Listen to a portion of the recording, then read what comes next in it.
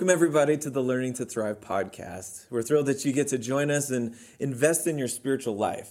This is really what we want to do in the Learning to Thrive podcast, is really dive into these spiritual practices that you can use to help grow your faith skills. So today we're talking about the faith skill of communion, of growing closer to God and experiencing His presence. And the specific practice that we're talking about is prayer. So Pastor Ryan's going to take us into the concept of prayer and help us understand a little bit about how that practice can help us to grow our skill of communion with God.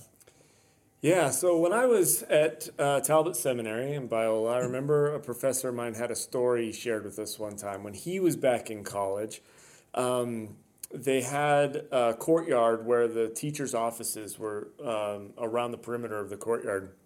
And the one rule on campus was if the teacher's door was open, they were available for you to go in and meet with. But if the door was closed, then that was the teacher's way of saying, that I'm just not available right now. Come try again another time. And so my professor was a senior at the time. He watched this student walk across the courtyard, a freshman, obviously a freshman, and he was walking right towards the closed door. And so the senior was watching and just, kind of chuckling to himself, like, this poor freshman, he clearly doesn't understand the rules here. Well, when the freshman got up to the door, he didn't knock, he just walked right in. And so the senior watching this he was horrified. He's like, man, this guy has violated the one rule of campus here. Don't enter the closed office. Well, come to find out, that student is actually the son of the professor. And when you are the son, it changes the rules.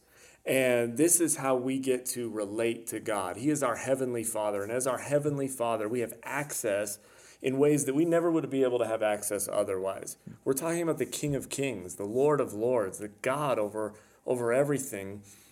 But as His children, we have access into His office, so to speak, into His throne room. We can speak to Him whenever we want, whenever we need to. And so that's what this practice of prayer is all about, learning how do we communicate with God? How do we grow in this relationship with Him? How do we build ourselves up in such a way that we become more aware of His presence? We realize when He is present with us and what He's trying to do in our lives. So that's what prayer is and what we're going to be working on here. I think sometimes when we think about prayer, we think that we're talking with a God who is distant and far off and high and mighty. But in the story that you just shared about this professor, that in some ways as students, we might have that same view of the professor, that we think that he's distant, detached, high and mighty, and we forget about the humanity of that professor, that he is a husband and a father and has real relationships with people. And I think that can help us understand what prayer looks like too. Yeah, absolutely. God is distant and high and mighty. He's all of those things, right? But He's also immediate and present and imminent and available. And so it can be difficult. It can be intimidating at times. And we don't want to be too callous with it either, right? We don't want to just treat it like, well, yeah, I can talk to Him whenever I want. I can say whatever I want, and He just has to kind of deal with it. So we want to approach this with the reverence that God is due, but also with this understanding, this recollection that He's a Father, a loving Father, who wants to be available to His children, wants relationship with us, wants to be in conversation with us. So God wants to have this kind of relationship with us, but what is the purpose of prayer, do you think? What role should it play in just kind of the average Christian's life? Yeah, so I think a lot of times one of the mistakes that we tend to make when we're starting with prayer is this idea that we want to change God's heart or change His mind. So we'll think, okay, it looks like something's happening, but I wanted it to happen this way, so I'm going to go pray and ask God to do me a favor or ask Him to change His mind on something. And I think the biggest thing that we can learn from Scripture, from the way Jesus talks about prayer, is that God wants to do a lot of things for us and is very open to our participation in all of that. But prayer is much more about changing my heart to align to God's heart than it is trying to change his heart to align to mine. So when we teach kids about prayer, even, and a lot of times the default way that a child might approach God is, here's some of the things that I need, and I'd like some great toys and those kinds of things, but that's not really what we're looking at when we talk about prayer and communion with God necessarily. Not necessarily. So Jesus makes it clear God already knows everything that we need, and he wants to give that to us. He wants to bless us, and he wants to see us flourish and thrive and enjoy this life that he's provided for us. But one of these practices that we have to grow in our relationship with God, to develop an awareness of him and enjoy relationship with him, is this ability that we have to actually start to become more like him the more we engage in this form of relationship with him. So prayer should be seen as a vehicle for us to become more like God, to grow closer to him, to start to love the things he loves and hate the things he hates, and those kinds of things. Yeah. So is prayer then, in that case, all about the words that I speak with God, or is there's something more to it? The Apostle Paul says in one of his letters that we should pray without ceasing. Like, there are times where I'm a man of few words and I get exhausted praying, honestly, and I lose the vocabulary to say what I want to say to God. So how do I even just get started in finding what is the right balance in my prayer life, and how do I approach prayer in a way that is God-honoring, but also doesn't leave, kind of my own personality and my life and the things that I'm going through at the doorstep? Sure. Well, prayer is definitely more than words, but it also is words. And so I think that the recognition when Paul talks about praying without ceasing is this, it's kind of this posture of relationship with God. I don't need to, when I text my wife or call my wife, I don't need a lot of words to be able to communicate an idea or a thought that we have. But then there are definitely times in my relationship with her where it'd be inappropriate for me to have very few words. If she's trying to talk with me and engage in conversation and I'm responding in text form, that's not going to build my relationship with her. Yeah, sometimes there's a time where we should be reverent in how we talk to our wife, and there's a time that just casual conversation is okay as well, and there's also times for silence that are appropriate as well. Yeah. I think when it comes to the practice of prayer, probably the most important thing that we need to remember is that God is a person. He's a personal being. And when I say person, I don't mean just like a human person, but the concept of personhood. God is personal. He has feelings. God has emotions. God has thoughts and relationship. And so we can have relationship with God in much the same way that we can have relationship with other actual people, with our wives or our kids or whoever, our friends. And so, like in any relationship, there are going to be appropriate ways to talk in certain circumstances that would be out of place in others.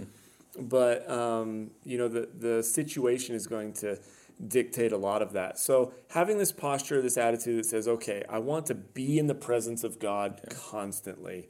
And so I'm thinking things that are God-honoring thoughts. I'm asking him for wisdom if I come across a situation where I need to make a decision, or asking him for counsel before I go and offer advice to somebody else. All of those are what we would traditionally call prayer, but doesn't really fit what you might think when you start talking about the idea of prayer. We're not just talking about like kneeling by your bedside and saying this long, drawn-out prayer. Yeah. So for those times where words are what are needed, words are the way that I need to be communicating with God, do you have any suggestions or helpful ways for me to approach God in those times? Yeah, I think for a lot of people, when they hear prayer, they think just asking God for things. But there are a lot of other things that you can talk with him about. You can praise him. You can tell him who he is and what he's done and recount those kinds of things out loud as a part of your prayer. You can spend time rereading Scripture as prayer. So when James says, if anybody lacks wisdom, they ask for it, just ask for it. God, give me wisdom. And that's taking God's word and turning it into prayer. You can pray for other people and for yourself and ask God to fulfill needs and do those kinds of things as well. You can sing. Take your favorite worship song and turn that into a prayer. If the words of that song really, speak to you, that's a great way to pray to God, to use language to express desire, emotion, feelings, attitudes, posture, all these kinds of things that will help build that relationship. Seems like you could do that same sort of thing with Scripture as well. That use the words of Scripture, like the Psalms or other places where people are praying to God and expressing those same kind of emotions and feelings that we're going through even here today, 2,000 some years later. Yeah, definitely. Much of Scripture is already prayer.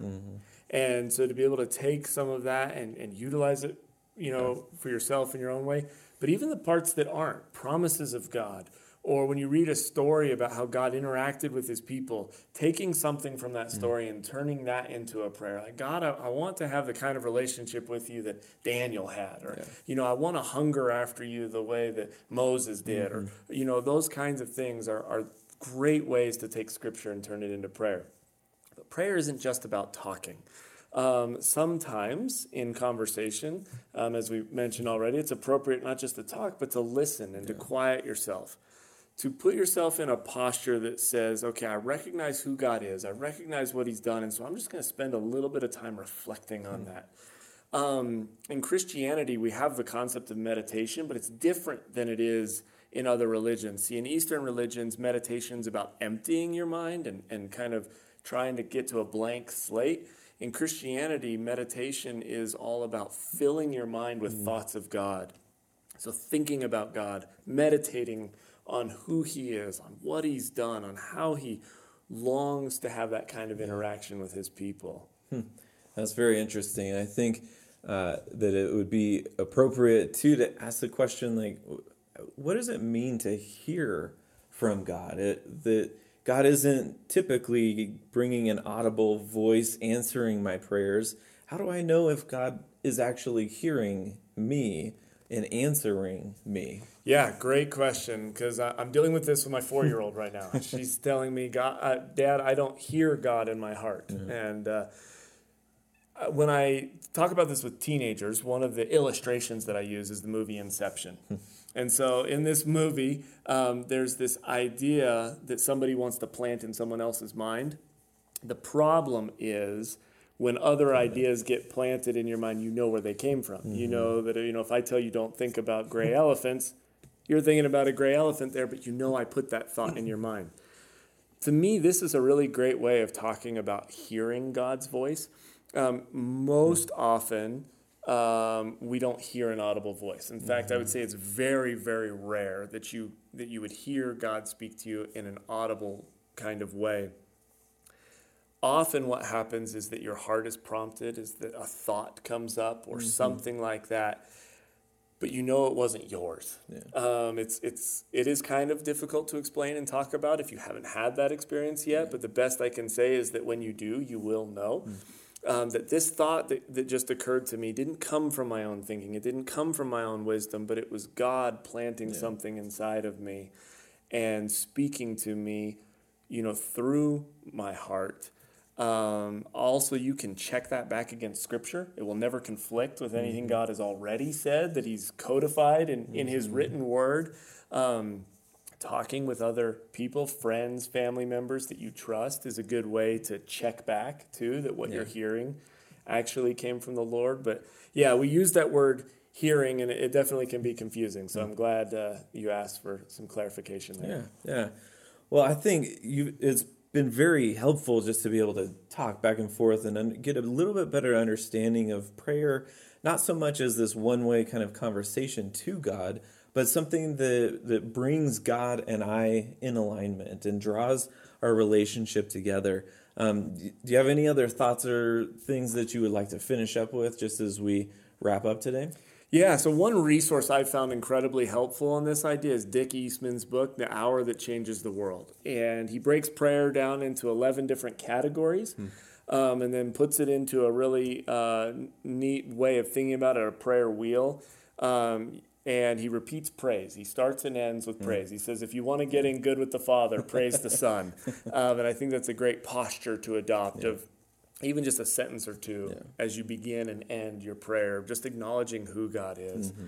But if you do those 12 segments he's got, I mean, you can spend 30 seconds in each one and have a 6-minute prayer. And you're never having to spend more than 30 seconds on any one subject or anything like that. You spend 5 minutes on each one, you have an hour of prayer. So prayer doesn't have to be this big, intimidating thing. You can spend seconds in prayer, and it's never wasted time. It's always time well spent when you're talking with God or listening to God and trying to develop that awareness of his presence in your life. Yeah, wonderful. Well, thank you for leading us, Pastor Ryan, today, and I pray that God will be with you as he invites you on this journey to thrive as a Christian, following after him, that you will experience the communion with God, this kind of relationship and awareness of his presence that every Christian desires and every Christian, that this is what God wants for you. So that is our prayer for you. We pray God's blessing over you, and we will see you next time.